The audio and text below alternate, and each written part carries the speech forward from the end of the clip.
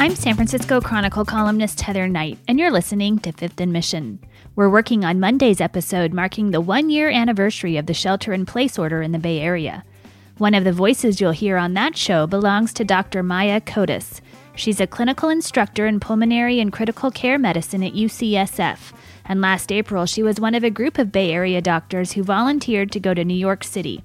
It was the epicenter of the coronavirus pandemic at the time, and they needed help. She talked to the Chronicle's Sarah Feldberg from New York for Fifth and Mission. With the anniversary coming up, Sarah talked to Dr. Kodas again about how the last year has been for her. We just needed one comment for Monday's show, but the interview's so good we thought we'd bring you the whole thing. We also have a lot more coverage marking the end of the first year of the pandemic at sfchronicle.com. Here's Sarah Feldberg talking to Dr. Maya Kodas of UCSF. Before the pandemic sort of reached the U.S. or the Bay Area in a meaningful way last year, how did you expect that you would be spending the past year? Well, certainly not the way it played out.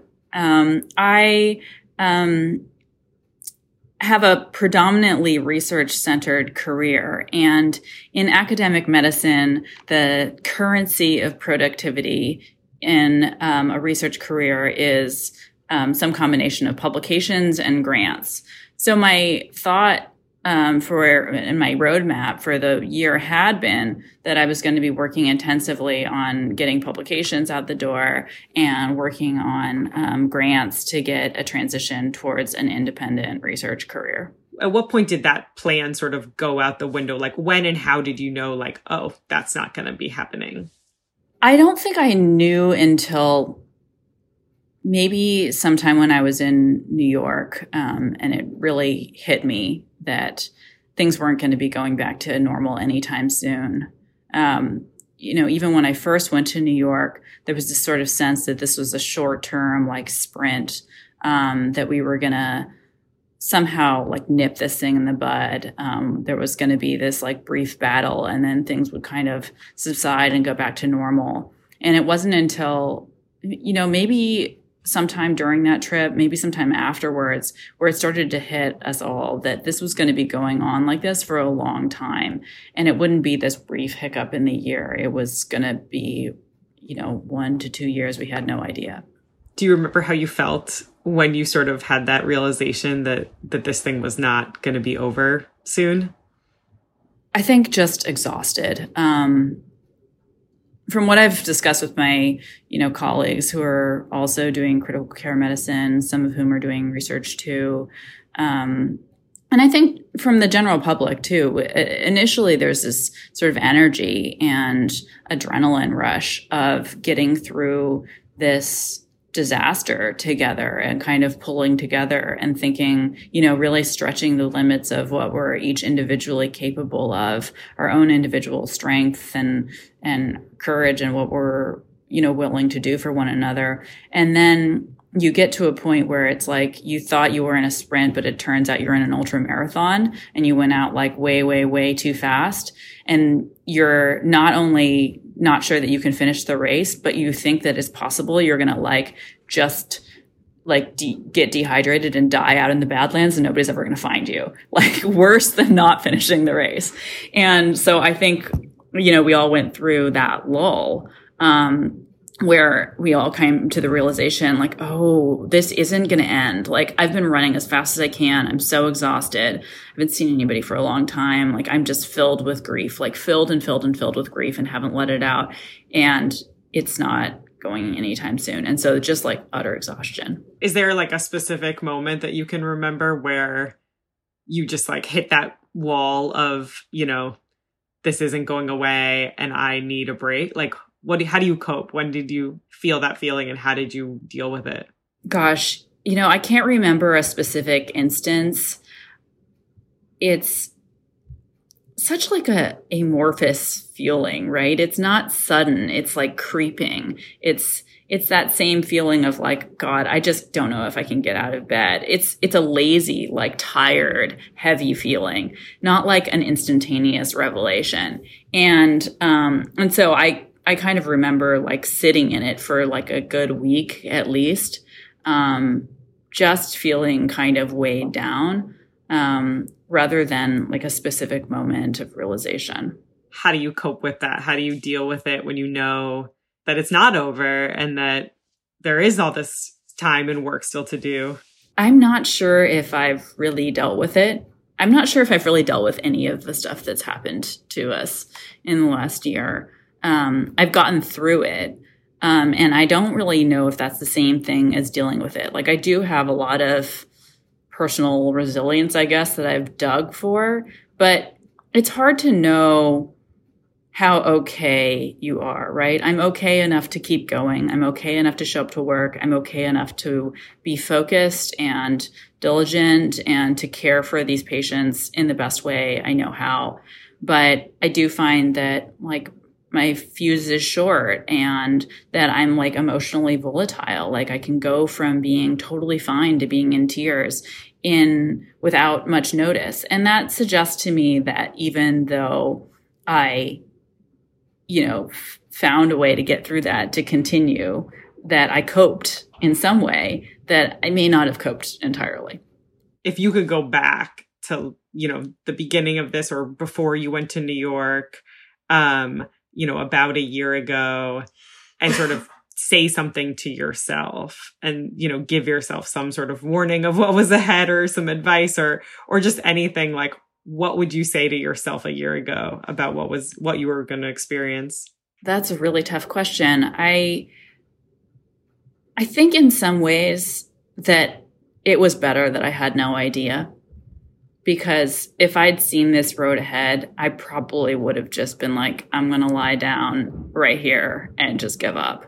And I think that was true many times.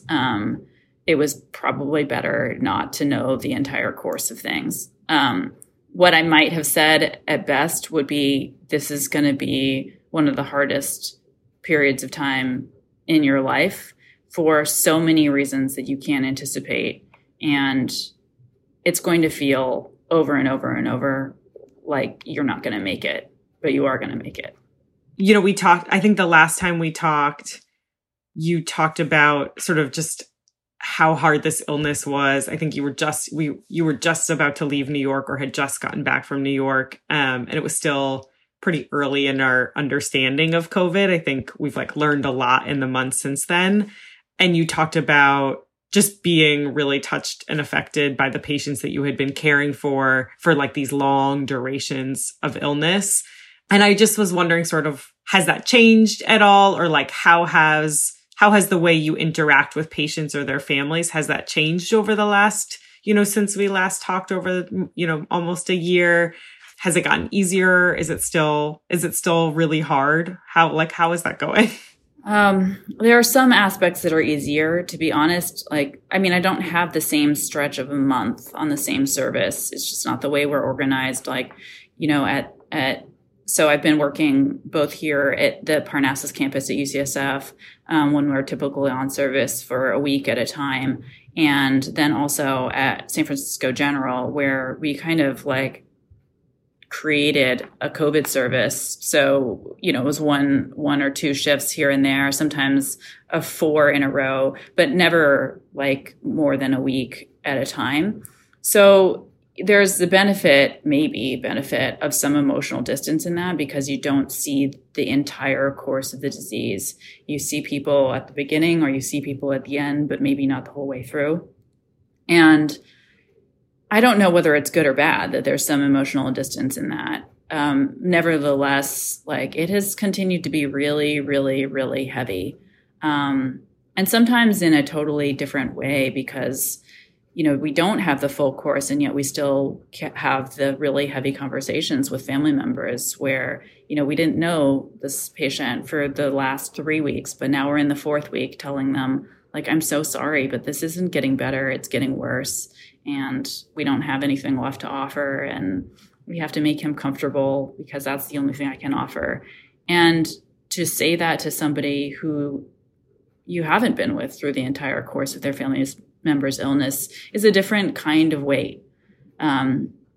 It's maybe not so heavy in terms of the ongoing long-term emotional trauma, but the intensity of that experience is pretty vast. And it also comes with a lot of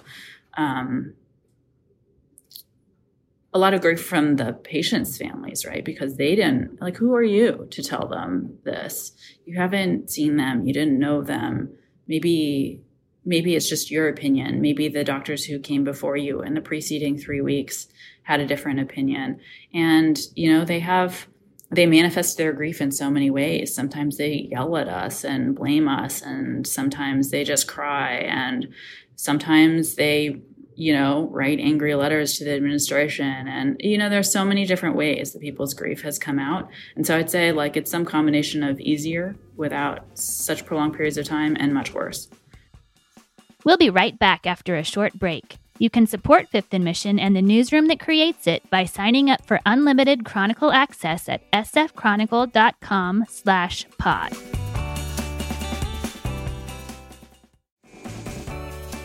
Has the fact that patients' family members can't be there with you and can't be visiting and can't be bedside, has that made this whole time just so much more difficult than, obviously you're in the ICU on a regular basis treating people in critical condition, but this is that's a really different aspect of this disease than before COVID.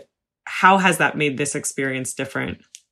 It's just truly horrible because the levels of grief and guilt that family members are experiencing are just so profound. Like the number of cases that we've had where, a adult child was the only person seeing their parent, and they were just trying to bring them food, and they were not coming in the house, and they were trying their best to distance from them, and they know that they were the source of infection. And then they're not with them day after day after day after day after day until we finally tell them they're dying and that they can come for their 1 hour window during which they stand outside of the room and say goodbye to them. And the thought that you were the one who brought it to them. You killed your parent and you never get to say goodbye again. You never get to hold their hand. You don't watch them through the entirety of it. You don't really know. You just have to blindly have faith that somebody like me is there telling you the truth about whether or not they're really getting better, they're really getting worse.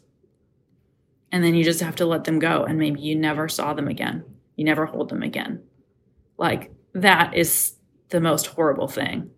Do you feel like as a provider, have you, it's so heartbreaking. I actually saw, I think you tweeted a couple of weeks ago something about a FaceTime with all these faces saying goodbye to someone, and it made me cry and just at home in my house, not even dealing with it. Do you think as a provider, you're taking things away from this experience that are going to change the way you give care or change the way you think about your work? Is this, what do you think you're going to take away from this year?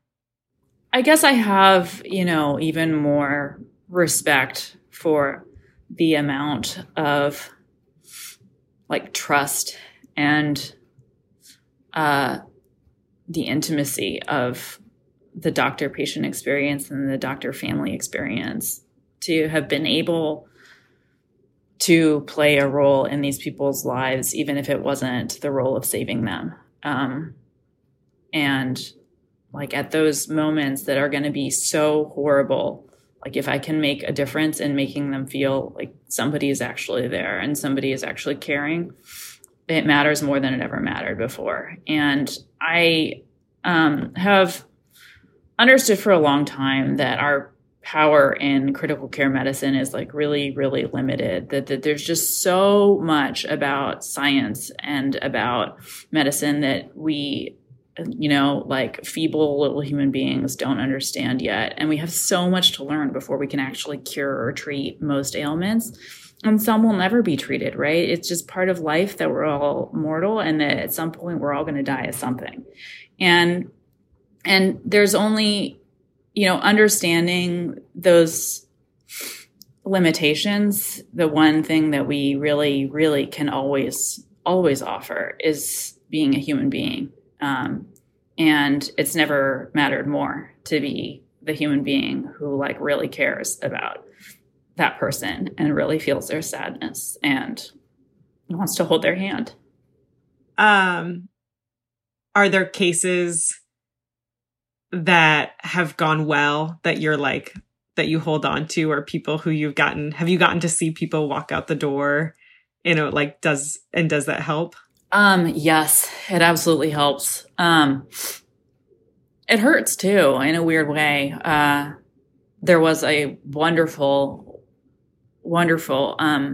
session that a couple of our colleagues organized from a survivor from one of our ICUs. And, this is a patient who had been critically ill for such a long time that many, many of us took care of him because he was in the ICU so profoundly ill for so long that, we were rotating on a weekly basis. And then, and he was talking to us from his own home, like a normal person, like a person who I couldn't even really recognize because he had filled out his face again, and he had like a rosy complexion, and you could see the color of his eyes, and you could see the movements of his mouth and like the way, different facial muscles like moved. And that was something that I'd never experienced because when I took care of him, he was on a ventilator. And it was so incredible to actually see somebody better because I've never gotten to see that before this patient, because at the very best, I see somebody come off the ventilator and go to a wards floor, right? And then I don't see what happens after that. I've never, ever, ever been able to see somebody who I took care of who got well and went home, especially somebody that we thought like could easily die. That's amazing. Is there something like, I guess, how are you feeling right now with sort of, I know infections are like dropping a little bit in the Bay Area and vaccine rollout is going up every day. Like after seeing so many up and downs over the course of the last year, like how do you feel when you start like right now about what might be coming? I guess the sort of array of emotions I'm having are so vast and so conflicting with each other that it's really hard to like even access all of them. It's like this weird mosaic of things that don't seem to go together. Like I obviously have the same excitement that I think most of us have of like, oh my God, I'm actually going to get to see people again. Like I'm actually going to get to go out to restaurants again. Like I'm going to sit inside somewhere soon. And like just the incredible relief that maybe we're actually going to go back to something that feels normal. And the relief that it's not going to be so many extra shifts and that we won't be seeing all of this death forever and ever. But also, I am really sad still, like really, really sad. And I mean, as you can see from the way I'm reacting, like none of these experiences are gone for me. They haven't faded. And I think really intensely about some of the ones I told you about when I was in New York. They're still really with me. They weigh on me and they're so heavy and like the weight hasn't gone away. So I also feel like incredibly sad and incredibly weighed down. And I feel really disappointed in how people have been. I feel even, on a personal level, like disappointed in the level of support I was able to get, because nobody really understands who's not doing it, right? Everybody's got their own level of struggles and grief. And some people's struggles are about their kids not being in school or about their own sense of isolation. And sometimes like, I'm just mad. I want to scream about that because I'm like, don't you see what I'm doing? And it's just like, it's so complex. So like some wonderful, like really bright, really hopeful feelings, and also some like really dark, like sadness and anger. Yeah. Yeah, of course. I can't imagine how it could be any other way. Is there anything else that we haven't talked about that you want people to know, or that I haven't asked you about that you wish I had? No, I don't think so. I guess the one thought that I have to add is that, like, I don't think any of us are going to be, like, okay truly okay for a really long time. Maybe we won't ever be, right? This was like a war of sorts, and it's going to be with us for years and years. And certainly I'm realizing right now that I'm not going to just snap back. I mean, I think people are saying like, oh, are you feeling like pretty good now that everything's like gone away? And it hasn't gone away, right? I'm carrying all of those memories with me, and I'm not going to be over it for a really long time. And I think everybody, all of us who have experienced COVID in all of our individual ways, are not going to be fully okay for a really long time.